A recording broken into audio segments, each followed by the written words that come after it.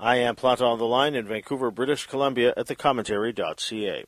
Farhan Mohamed joins me again. The former editor-in-chief and co-founder of Daily Hive has a new project debuting today. It is the launch of a new company, Overstory Media Group. It is an independent media company that intends to launch 50 community brands and hire 250 journalists and creators by 2023. The company already has the following community-based brands: Capital Daily in Victoria, Vancouver Tech Journal, Fraser Valley Current, Burnaby Beacon, and Decomplicated. He is leading this new venture with Andrew Wilkinson, co-founder of Tiny, the Canadian technology holding company. I'll ask Farhan about how this new independent media company sees itself fitting in a changing media landscape. In 2012, Farhan Mohamed co-founded Vancity Buzz that grew into Daily Hive, which, when he left last year in 2020, reached a readership of over 6 million people monthly. His Twitter handle is @Farhan Mohamed, and the new website is at omgmedia.com. Please welcome back to the Plant Online program, Farhan Mohamed. Mr. Mohamed, good morning. Hey, how are you doing? Pretty good yourself. I'm wonderful.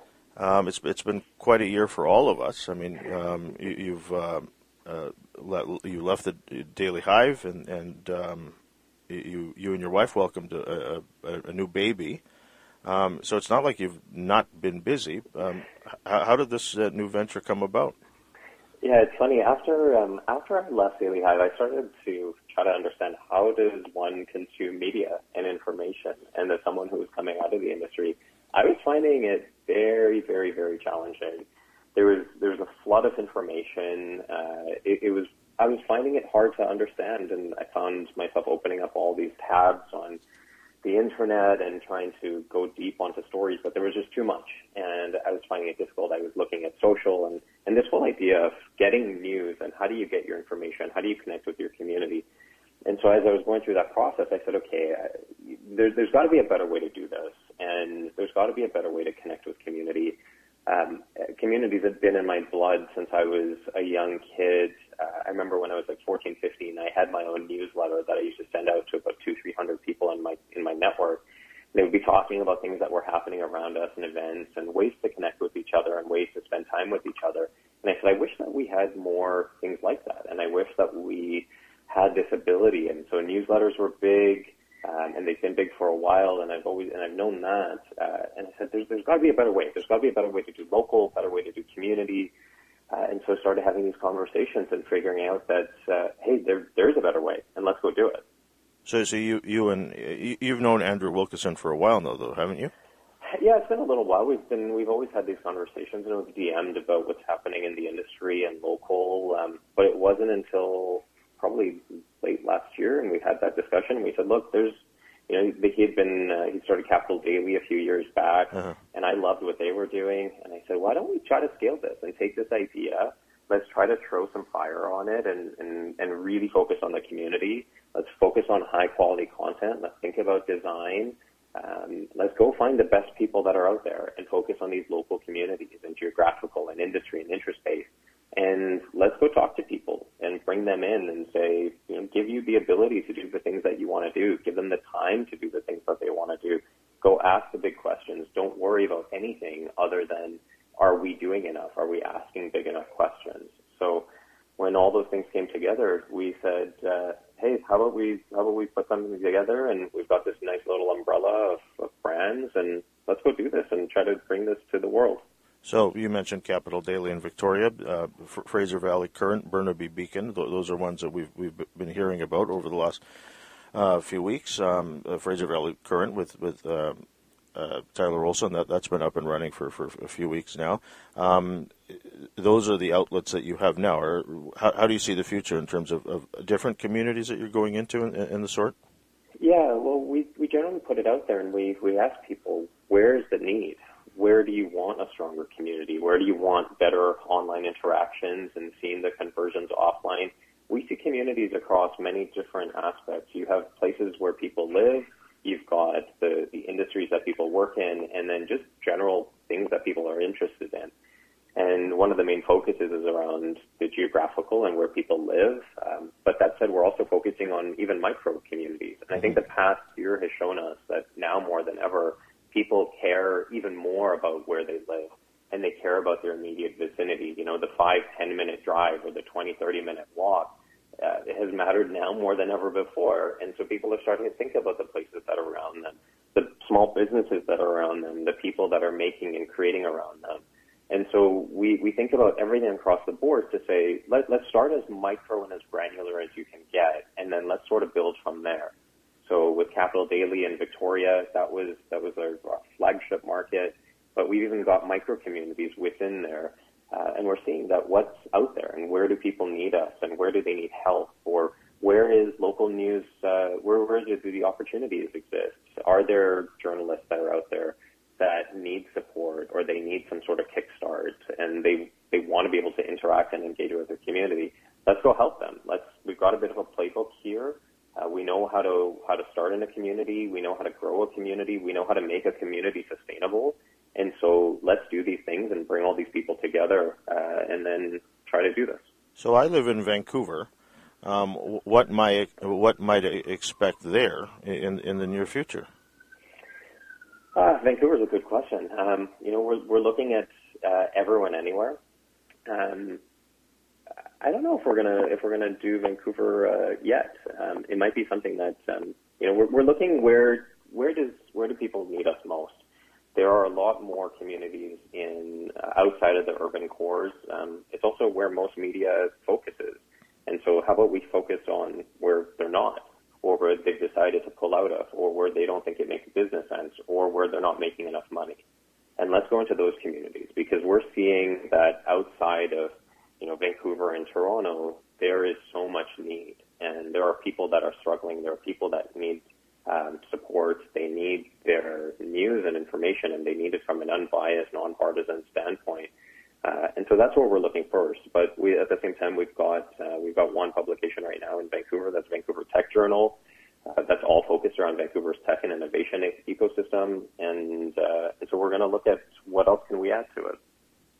And so how do you, you're looking at communities that are underserved.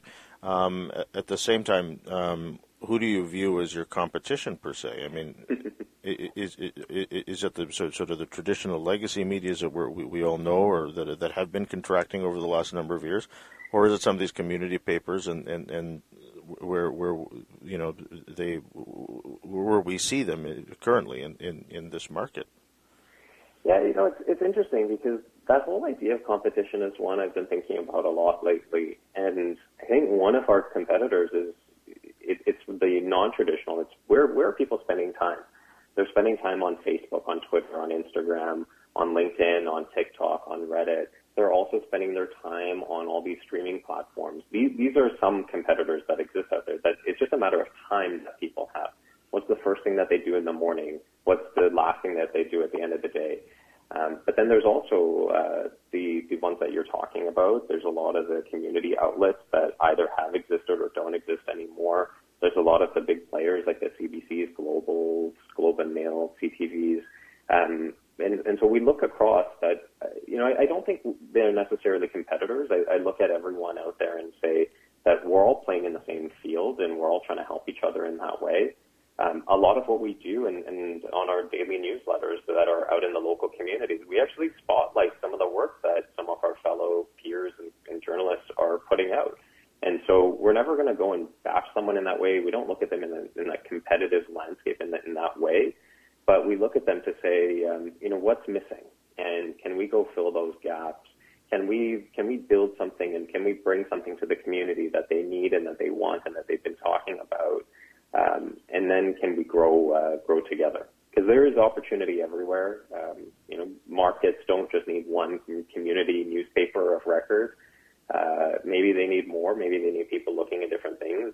Every community is different, and so you can't just go in and say that that we're going to go head to head up against the establishment. But we're going to go and make something that is thinking of things a little bit differently.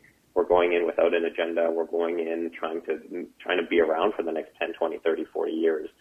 We want to make money, but we want to do it sustainably. We want to be around for a while, and so you can't do all of those things together. and try to exist like the traditional outlets have. So you obviously have capital funding that will help you build. How will these outlets make their money? I mean, how do you feel about paywalls and subscriptions and the sort? Yeah, a lot of what we do is between two main cores. One is through community partnerships and finding the right partners that want to come on board and believe in their community, and therefore want to support the long-term growth of that community.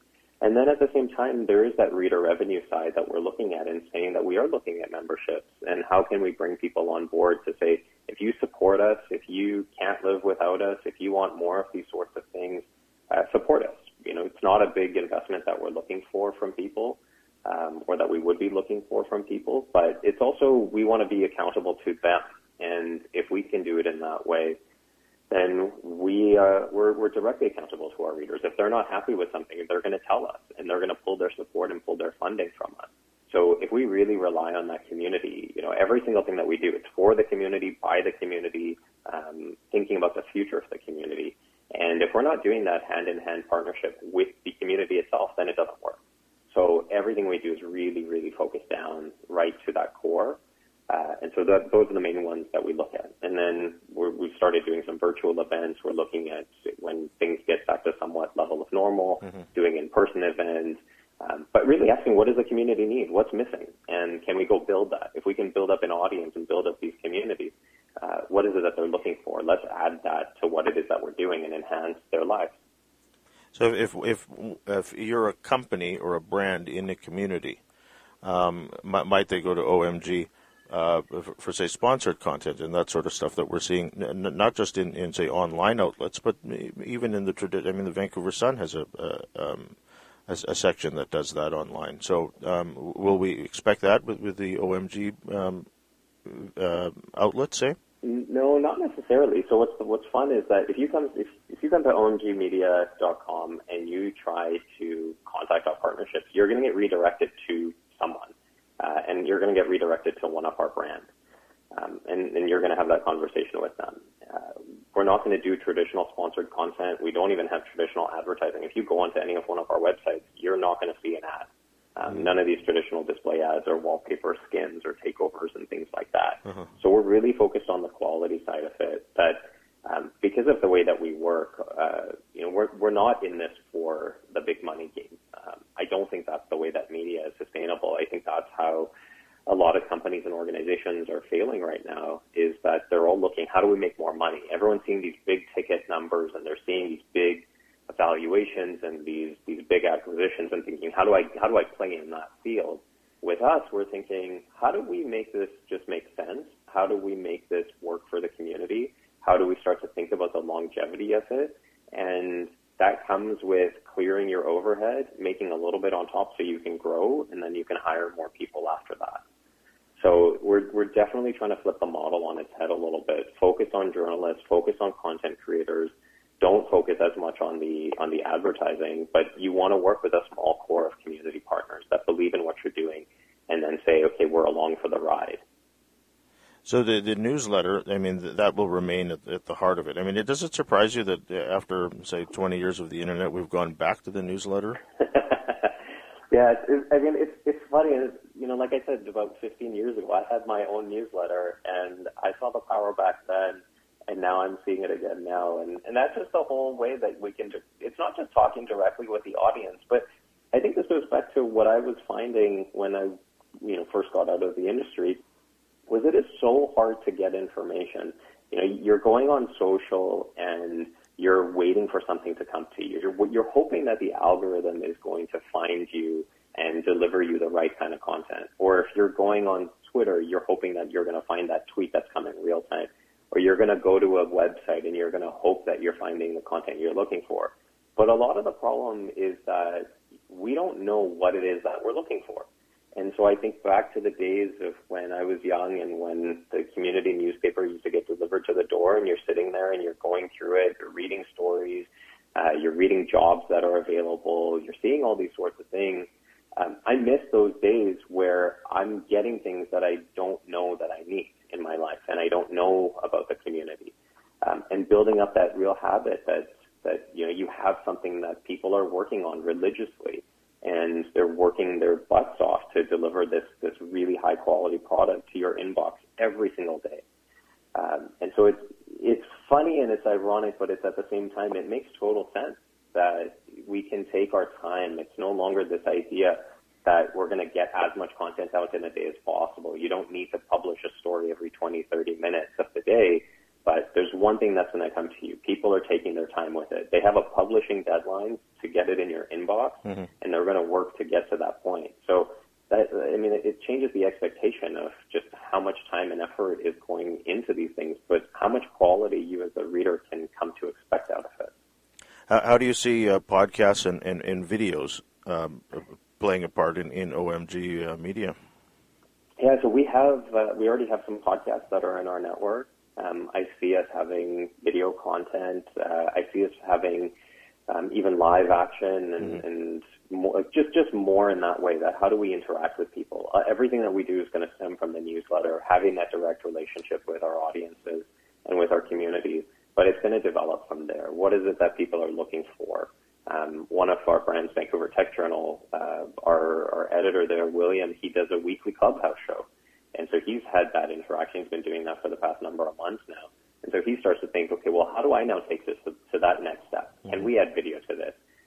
Can we make this a live thing where or further to the live audio, but can we make this live video? What's going to happen when we can start to gather again in person? Will people want to come together and join these fireside chats or these panel chats and have that interaction? So we're really thinking about all these different touch points and how do we enhance people's lives, give them the information that they need, and then they don't know they need, and then thinking about all the ways that we can interact and that not just we can engage with them, but they can engage with each other. There was that piece by Tony Marlin in the Capital Daily last week that everyone seemed to be reading, The Man Who Stole the Hotel. Just a fabulous piece about it's a long piece. It took obviously a lot of time, a lot of resources. Is that the sort of stuff that we can expect with OMG Media? I mean, do your proprietors know that there has to be a lot of patience, say, with work like that? Yeah, so what's funny, my partner Andrew and I, we've always talked about these long-form investigative journalism, and how do you do this? How are you able to give people the time and effort? And what's funny is that more and more journalists I talk to, they point to these sorts of examples. I wish I could cover and do these sorts of things. I wish I could take time. And so what we try to do is give our journalists the time to cover these stories. I think that piece by Tori took her about 3 or 4 months to put together. It was fact-checked. It was vetted by lawyers. It went through all the processes that it had to go through in order to come to life. But it was something that she was given the time to make that happen. And so that is definitely something that you're going to see more of across our brands, that we give our team the time to go and ask those big questions, to go uncover stories. It's what we need more of. We need to give people time because these things aren't going to happen overnight. Story tips will come over time. Relationships will get developed over time. But the one thing I've learned more and more is that there are so many questions that are at the heart of the communities that we live in and that we work with. And people want to know answers. There aren't many that are going after those answers. So it's definitely something that you're going to see more of. And that piece was one of the many that Capital Daily has done so far. So we've all been talking about representation in the media. I've seen you talk about that on your Twitter, as well as the hatred that we've been seeing a lot of in the community, as well as throughout the world.